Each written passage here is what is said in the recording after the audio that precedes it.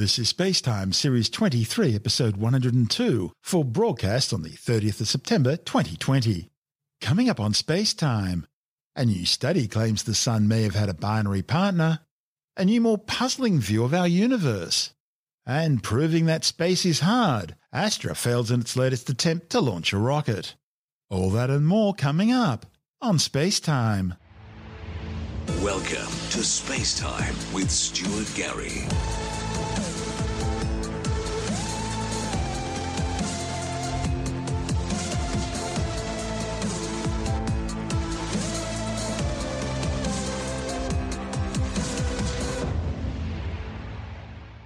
A new study claims the Sun may once have been part of a binary star system with a close orbiting companion star of similar mass.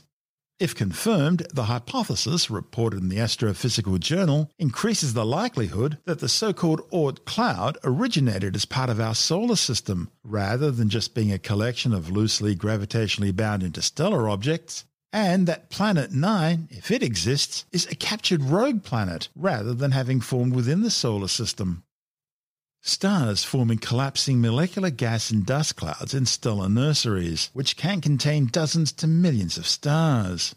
And while stars will drift away from their siblings over time, most stars in our galaxy have remained as part of a binary or multi-star system. Our nearest stellar neighbour, Alpha Centauri, is a perfect example of this, consisting of 3 stars, Alpha Centauri A and B, which orbit each other, and Proxima Centauri, which orbit the pair. So our Sun is unusual in that it's a solo star, all by itself. Now, this new hypothesis has come from the fertile mind of Dr. Avi Loeb from Harvard University. He says the existence of a long-lost stellar binary companion for our Sun could explain the formation of the Oort cloud as it's observed today. Popular theory associates the formation of the Oort cloud with debris left over from the formation of our solar system and its neighbours, where objects were scattered by the planets to great distances and some were exchanged amongst other stars. Now, previous models have always had difficulty in producing the expected ratios between scattered disk objects and outer Oort cloud objects. But the binary capture model could well be the missing piece in the puzzle, offering significant improvements and refinements.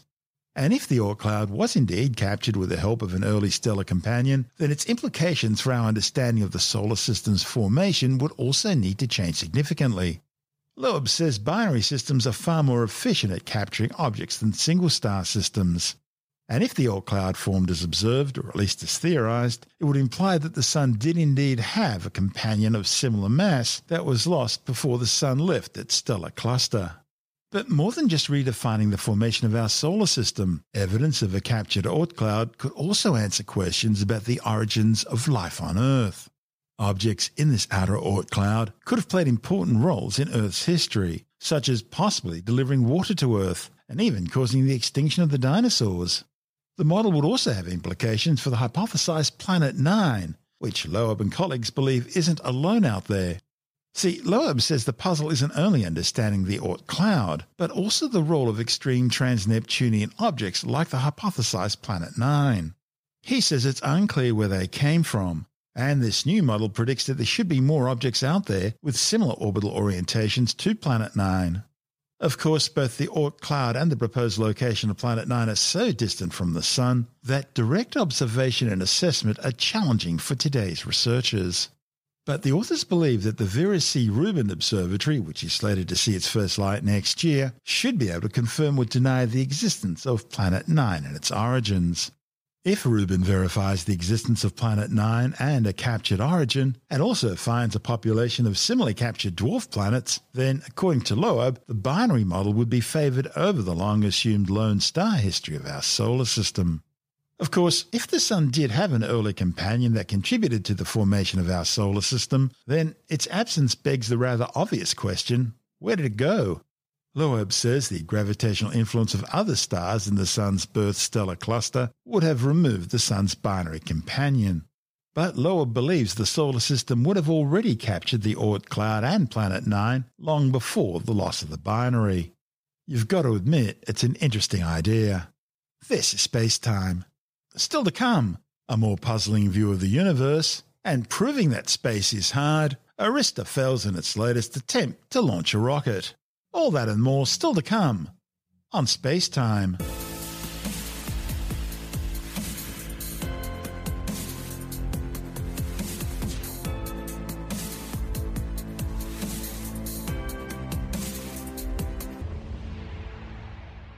Today's edition of Spacetime is brought to you by ExpressVPN.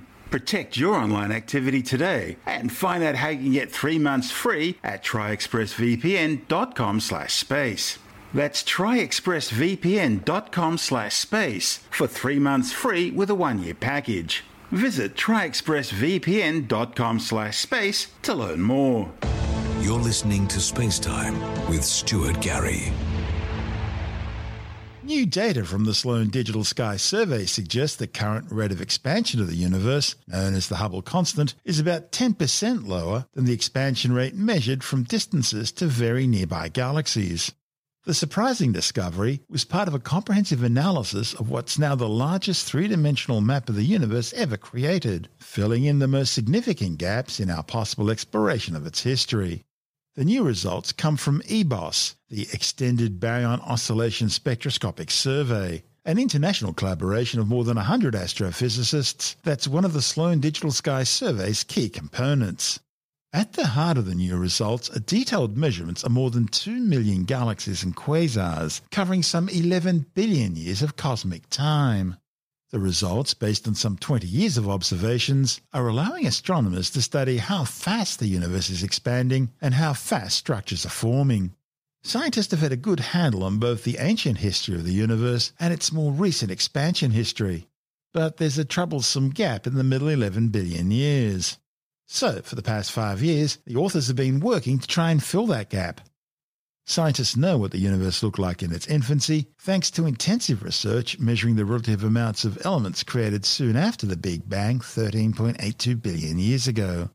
And then through detailed studies of the cosmic microwave background radiation, the first light from the universe just 380,000 years after the Big Bang, which is still all around us today, but cooled down to just 2.7 degrees above absolute zero.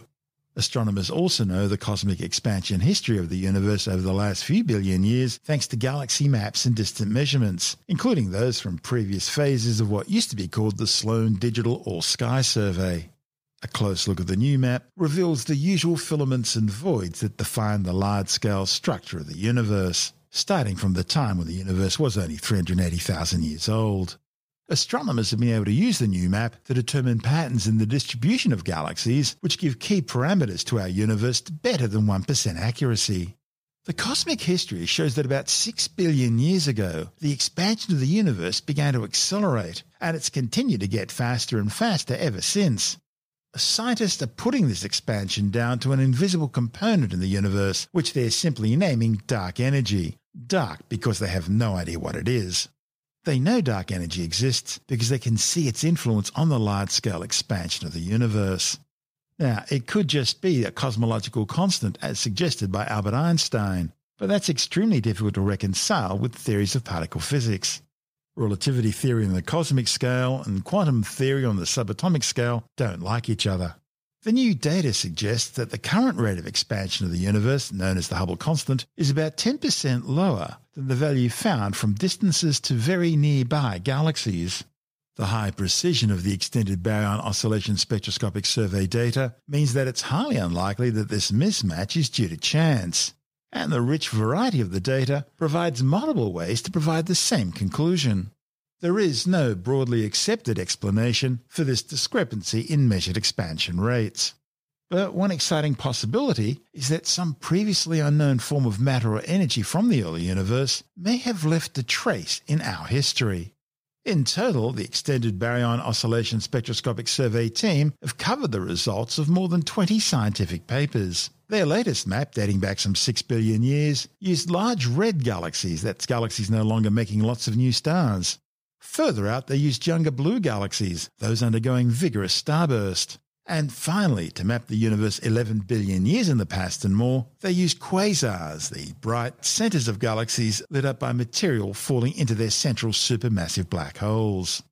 Each of these samples required careful analysis in order to remove contaminants and reveal the patterns of the universe. The end results left scientists with this puzzle of dark energy and the continued mismatch of the local and early universe's expansion rates as a legacy for future projects. This report from the Sloan Digital Sky Survey team. It's hard to overstate the importance and impact of SDSS. It really has opened up new frontiers in astronomy in multiple ways. The beginning of the project began with an idea people had in the early 1990s to make imaging survey of the sky, an image of a large fraction of the sky, and get distances to 1 million galaxies. Over the last 20 years, these galaxy surveys have dominated the field of galaxy surveys. These have been the redshift surveys, the biggest, the best, the most influential, the most important that have happened. It really is incredible that one instrument on a 2.5 meter telescope, which is quite small in modern terms, has produced such a scientific legacy. It was almost immediately transformative. It was a survey whose ambition was 30 times bigger than any previous survey of its kind. And that, to me, meant that we could make a big difference in our understanding of the universe. The Sloan Digital Sky Survey has a huge legacy, not just because of the science that we've done within the team, but because of the data we've provided to the community.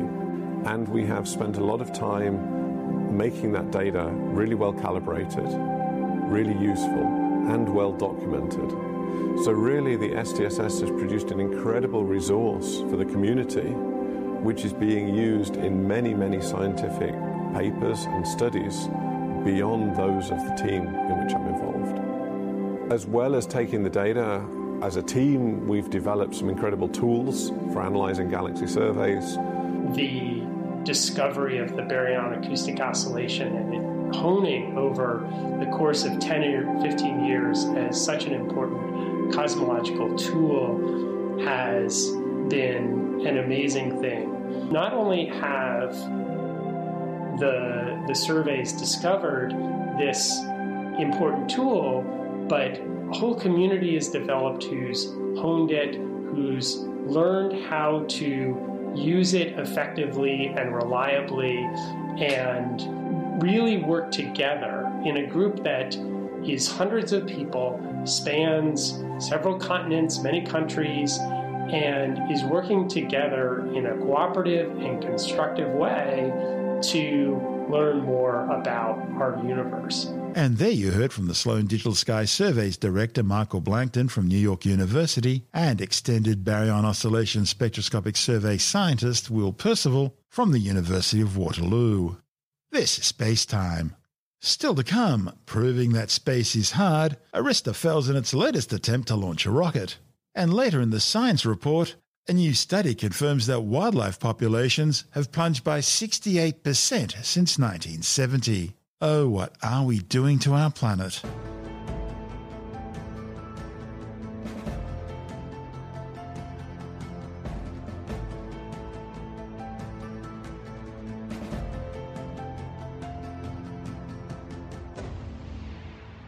Well, they say space is hard, and that's something Astra Aerospace now know, following the failure of their latest launch attempt from the Alaskan Pacific Spaceport Complex on Kodiak Island.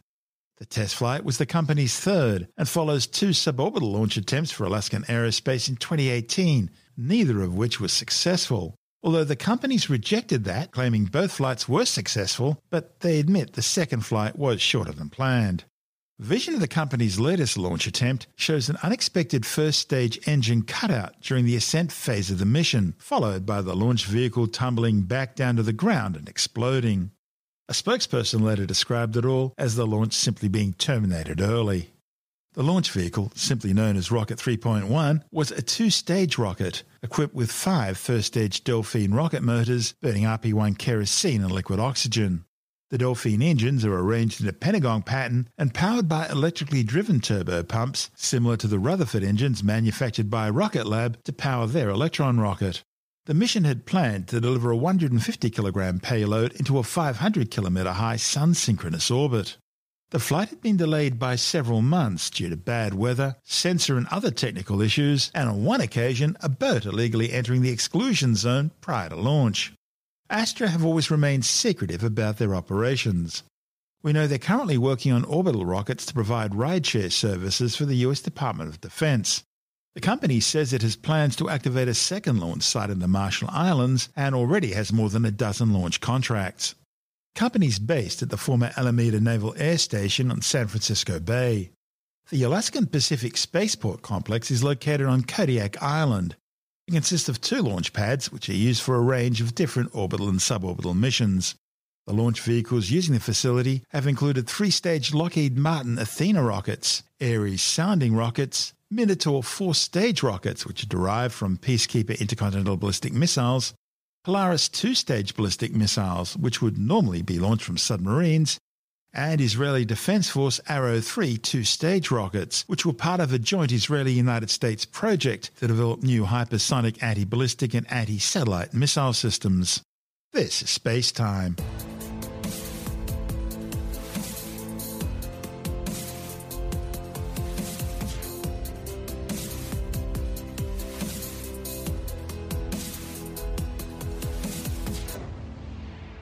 And time now to take another brief look at some of the other stories making news in science this week with a Science Report. A new study has confirmed that wildlife populations plunged by 68% between 1970 and 2016. The study by the WWF and the Zoological Society of London also found that only 25% of the planet can still be considered wilderness. The grim new numbers are based on global data on 20,811 populations of 4,392 vertebrate species. Worst hit is Latin America and the Caribbean, where the animal population has dropped by an average of 94%. The study found that food production is the biggest driver of the loss of nature, with about half of all the world's habitable land area now used for agriculture. A new study has found that turmeric extract may help combat pain for people with osteoarthritis in their knees. However, a report in the Annals of Internal Medicine found the extract had no impact on knee structure, such as on joint swelling or cartilage makeup. The trials involving 70 patients compared the extract to a placebo, finding it provided a modest but statistically significant reduction in knee pain over 12 weeks. Those in the turmeric group also needed fewer painkillers than those in the placebo group. The researchers say multi-centre trials with larger sample sizes and longer duration follow-ups are now needed to assess the clinical significance of their findings. Well, the old saying that everyone knows what men really think with has been proven wrong, with a new study showing the locus of male sexual desire is actually in specific regions of the brain, which contain a key gene called amoritase.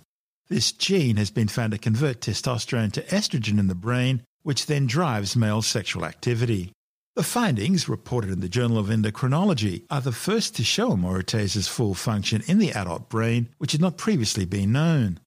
It turns out amoritase is the key enzyme for estrogen production. Estrogen has functions in both male and females. Scientists say the findings could contribute to new treatments for disorders of sexual desire. Archaeologists have discovered the ruins of a 2,600-year-old royal building in Jerusalem. Scientists with the Israeli Antiquities Authority have so far unearthed adorned limestone capitals, lavish window frames incorporating balustrades composed of stylish columns, as well as other Proto-Aeolian architectural building segments at the dig site in the city of David. The newly discovered royal structure was built in the period between the days of King Hezekiah and King Josiah during the restoration of Jerusalem after the Assyrian siege of the city in 701 BCE.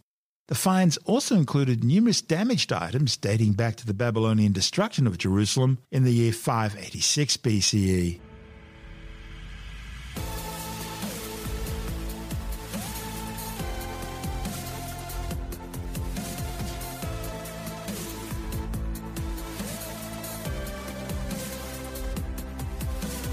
And that's the show for now. Spacetime is available every Monday, Wednesday and Friday through Apple Podcasts, iTunes, Stitcher, Google Podcast, Pocket Casts, Spotify, Acast, Amazon Music, Bytes.com, SoundCloud, YouTube, your favourite podcast download provider, and from spacetimewithstuartgary.com.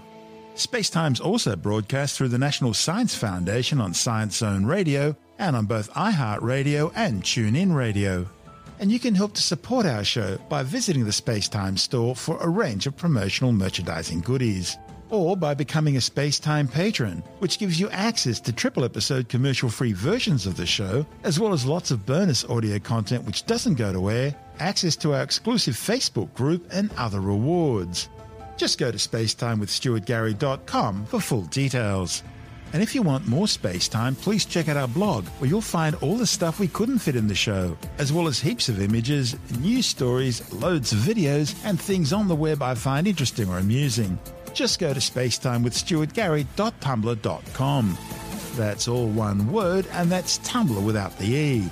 You can also follow us through @StuartGary on Twitter, @SpaceTimeWithStuartGary on Instagram, through our Spacetime YouTube channel, and on Facebook, just go to facebook.com/Spacetime with Stuart Gary. And Spacetime is brought to you in collaboration with Australian Sky and Telescope magazine, your window on the universe. You've been listening to Spacetime with Stuart Gary. This has been another quality podcast production from Bytes.com.